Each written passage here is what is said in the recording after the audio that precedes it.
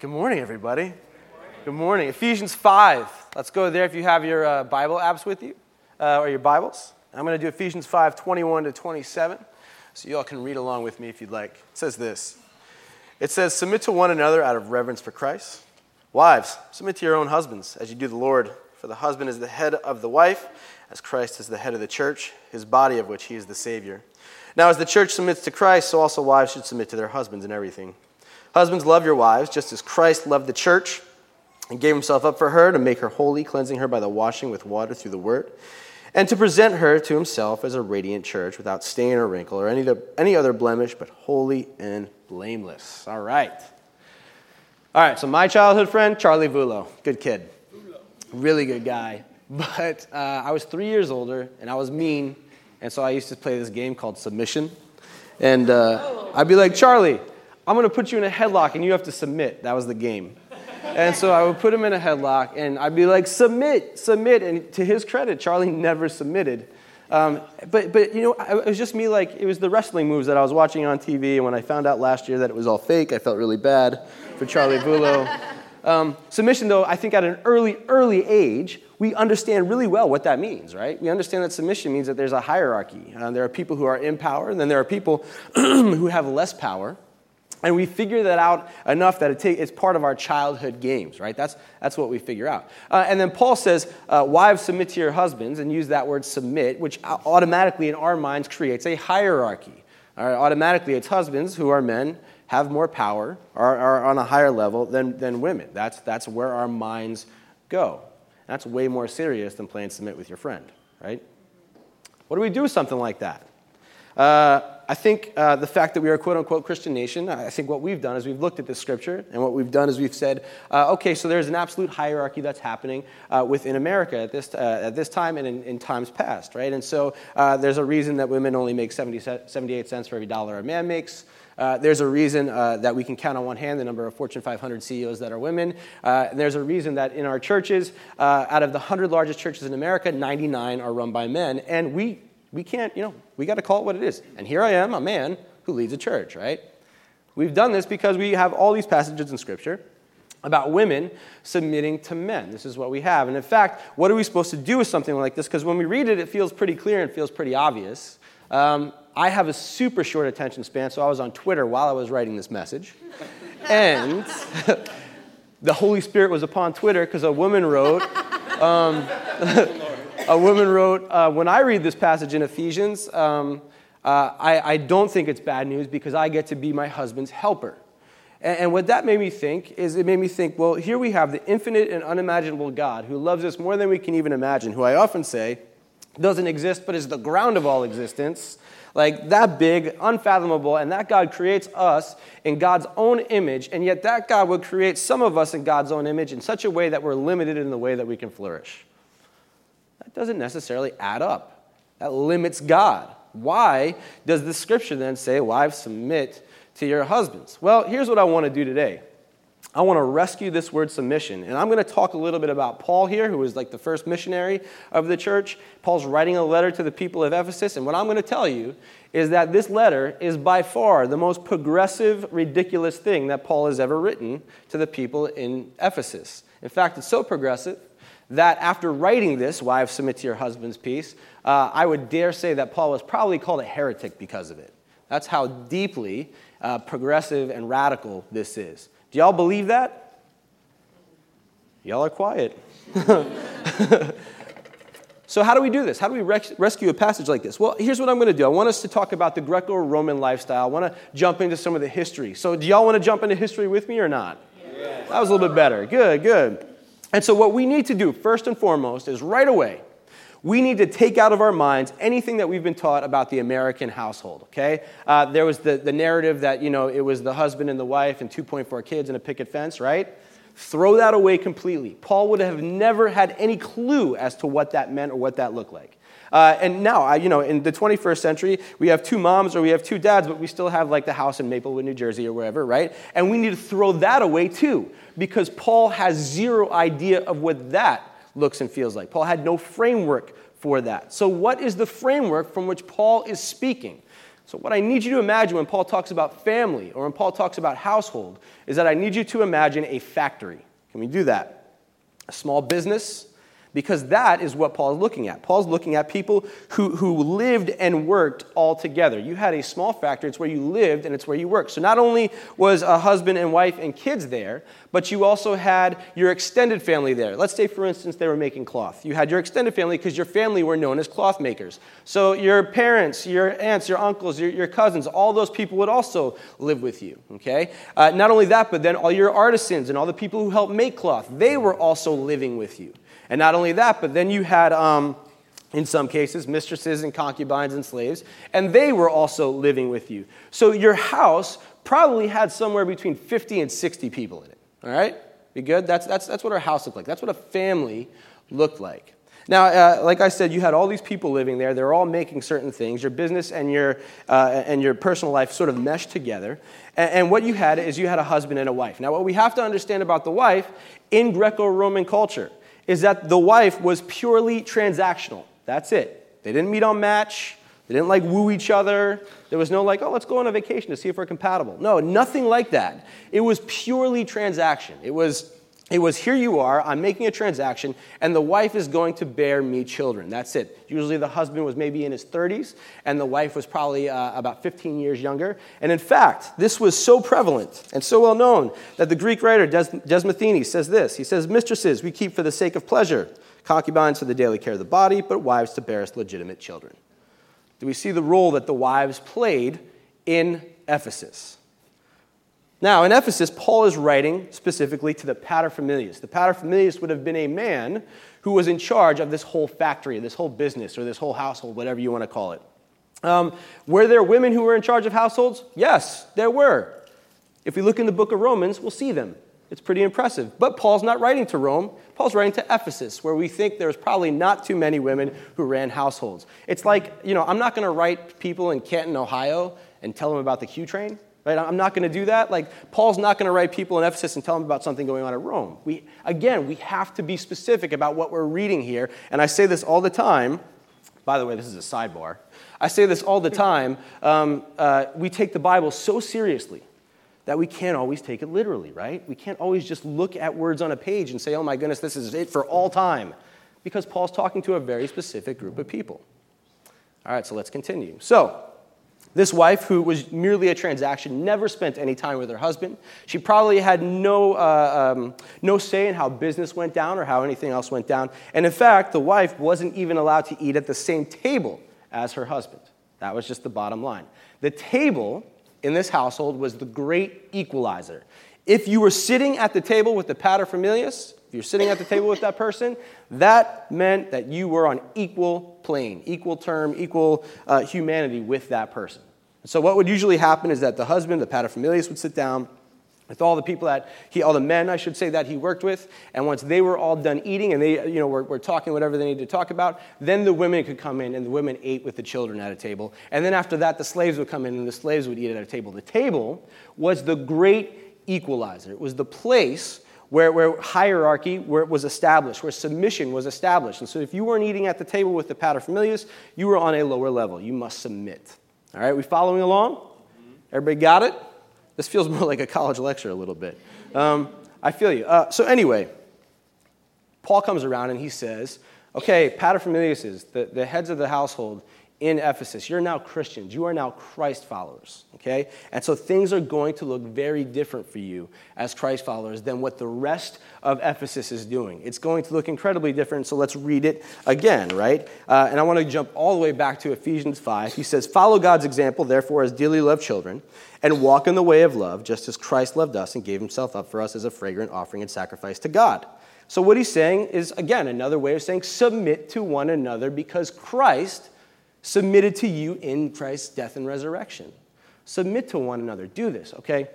And so then he goes on. Wives, submit to your husbands. Wives would have been like, I've done that already. I get it. But Paul says, don't do it because that's the paterfamilias. Don't do it because that's your husband. Do it because Christ did it for you first. Now, here's the last thing I'll say about this household. Whoever the husband worshipped, the rest of the household had to worship. the 50 or 60 people or whatever that were living there. So when Paul is talking to the paterfamilias, he's saying, you've decided to worship Christ, which means your entire household is worshiping Christ, which means everything's going to look different. Wives, submit to your husbands because of Christ. But what he leaves out here and what he could have written is, don't just submit to your husband, but submit to everybody in your household, because everybody in the household is also going to submit to you. There's going to be mutual submission, because this is what we see in Christ with love and the death and the resurrection. So now let's look at what Paul says about what husbands should do. He says, "Husbands, love your wives just as Christ loved the church and gave himself up for her." What's another way of saying gave himself up for her? Submit. Okay? Submit to your wife. Now, I just went through the whole cultural thing, right? Now the wife isn't just a transaction who you barely see. Now the wife is a partner. Now the wife has equal say in the way that you run your business. Now the wife has equal say as being head of the household. Now the wife is brought to the same table as her husband. The wife becomes the great equalizer. What Paul is asking for husbands to have their wives become the great equalizer. They are now on the same plane, the same page, doing the same stuff. There's no one over the other. There's no hierarchy. They're submitting to one another. Do we get that? That is ridiculous. Because imagine you own another business and you have your 50 or 60 people and you're walking along and you're like, look at that person. That person's wife is eating at the same table with him. His slaves are eating at the same table with him because they're all submitting to one another. The children are eating at the same table. That business is not going to do well, right? That's something you might say. Who do they think they are to mess with a hierarchy like this? Who do they think they are to mess with systems? They're messing with the systems that we've had in place for hundreds, if not thousands of years. How dare they mess with systems like that? That's how radical it is. Paul, don't you know the Jewish law? Jewish law says that the hierarchy should be in place. People should submit to one another. And Paul says, no, the hierarchy is done. Everybody's invited to the table because that's what Jesus Christ asked of us. I love what Gordon Fee says. He's a professor who specializes in Greco-Roman lifestyle, culture, context. And he says, no wonder the world had such difficulty with these early Christians and why they were considered to be haters of humanity, because they so willingly broke the rules. Not by tearing down structures, but by making them ultimately irrelevant. What makes our text so radically countercultural lies in Paul's urging those who are filled with the Spirit and worship Christ as Lord to have totally transformed relationships within the household. People are greatly to be feared as the worst of all possible anarchists. That's some strong language right there. Paul is saying, you know what? Submission, it happens to one another. Why does it happen for one another? Because you're all on the same playing field. Because you're all equal. Because you're doing it because it's Christ who submitted to you. It's Christ who said, you know what? I love you so much that I'm gonna come to this place. I'm gonna walk with you in all the brokenness and all the pain and all the suffering. I'm gonna submit to that. I'm gonna say things like, blessed are the poor and blessed are the persecuted, and you're blessed when you're at the end of your rope, and the last shall be first and the first shall be last. I'm gonna say that. I'm going to sit at a table with sinners. All the times the Pharisees go, oh, he eats with sinners. Yeah, the great equalizer, right? He's sitting there with them to bring them to a place where they are now lifted up on the same level. I'm going to do all that to the point of death to show you how much I love you. So because I did that, do that for each other. Do it out of thankfulness. Do it because we're absolutely, positively changing systems. All right, I told you this passage was kind of radical, right? So what happened? Well, Christians started getting persecuted because how dare they mess with systems like that? Christians started dying because how dare they tell everybody that they're equal? It's ridiculous. Create equity for everybody. And yet here we are 2,000 years later, and how much has changed? What are we doing to break down systems? Because there are people here who identify as being less than. People here who identify as having to submit, right? And then there's mediocre white men who've never had to do that before, right? One of them's on stage. No. So what do we do? As a church, what do we do? As a community, what do we do? We're in our Her Story series, so we're talking specifically to women. And I've said this almost every time I spoke up in this Her Story series, almost every single time.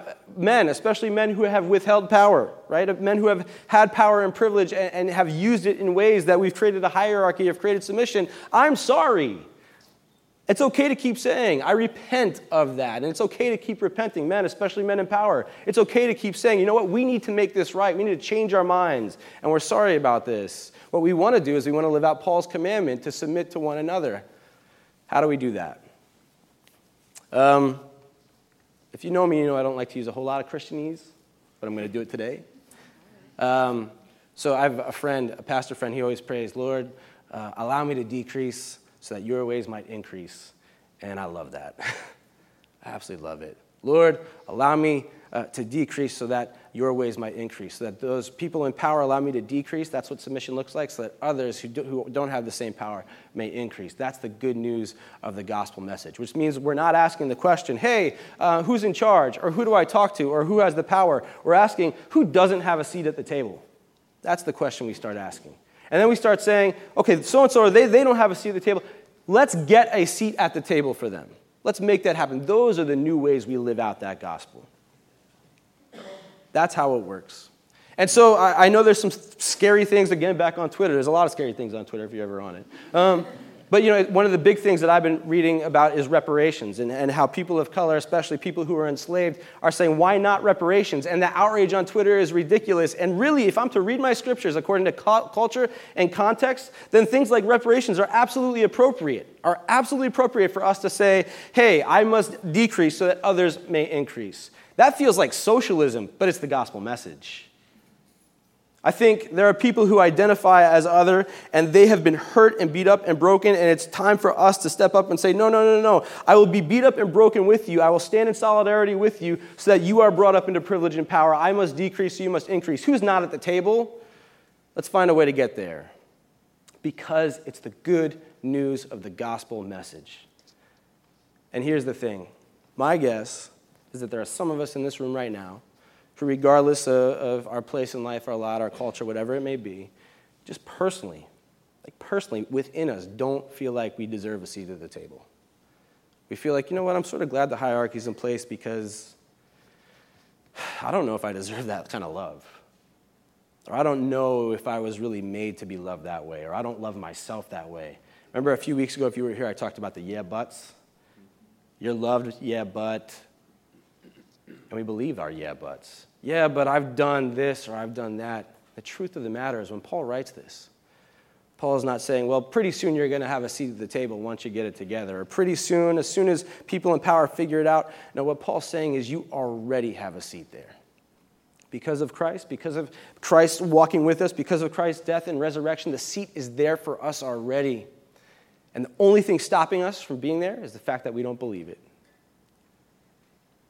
The only thing stopping us is the fact that we don't believe that we have been loved and that we have been cared for and that we have been affirmed and we have been called to flourish. That's the only thing stopping us from sitting at that table.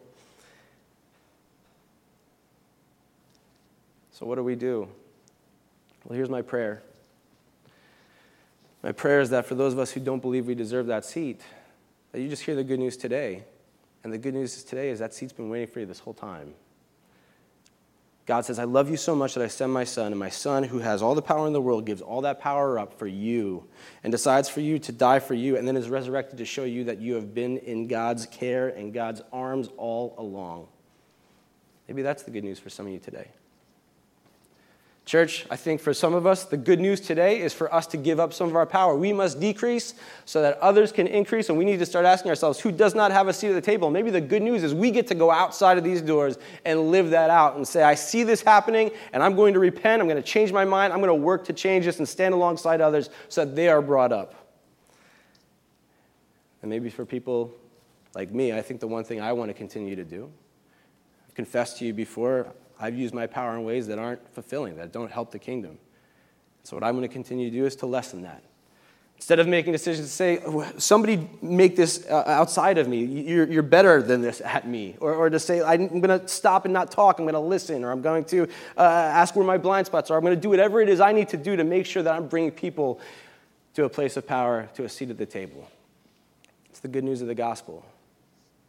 And what I hope is I hope our church takes this on so much. I hope that our church embodies this in such a way that it is absolutely radical and it's absolutely progressive and ridiculous, and we get to be called heretics too, just like Paul.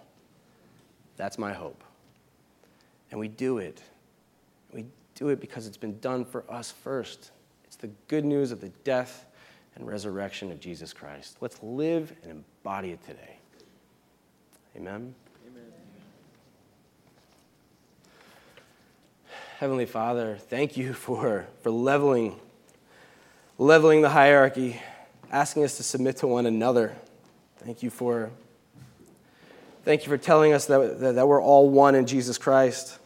And Lord, when we see that not happening, whether it be in gender or culture or ethnicity or however, Lord, give us the power and the Spirit to change that, to work to bring your kingdom here to this earth. Allow us to be light. Allow us to be the ones who offer seats at the table over and over again. Show grace when we forget. Pray this in your name. Amen.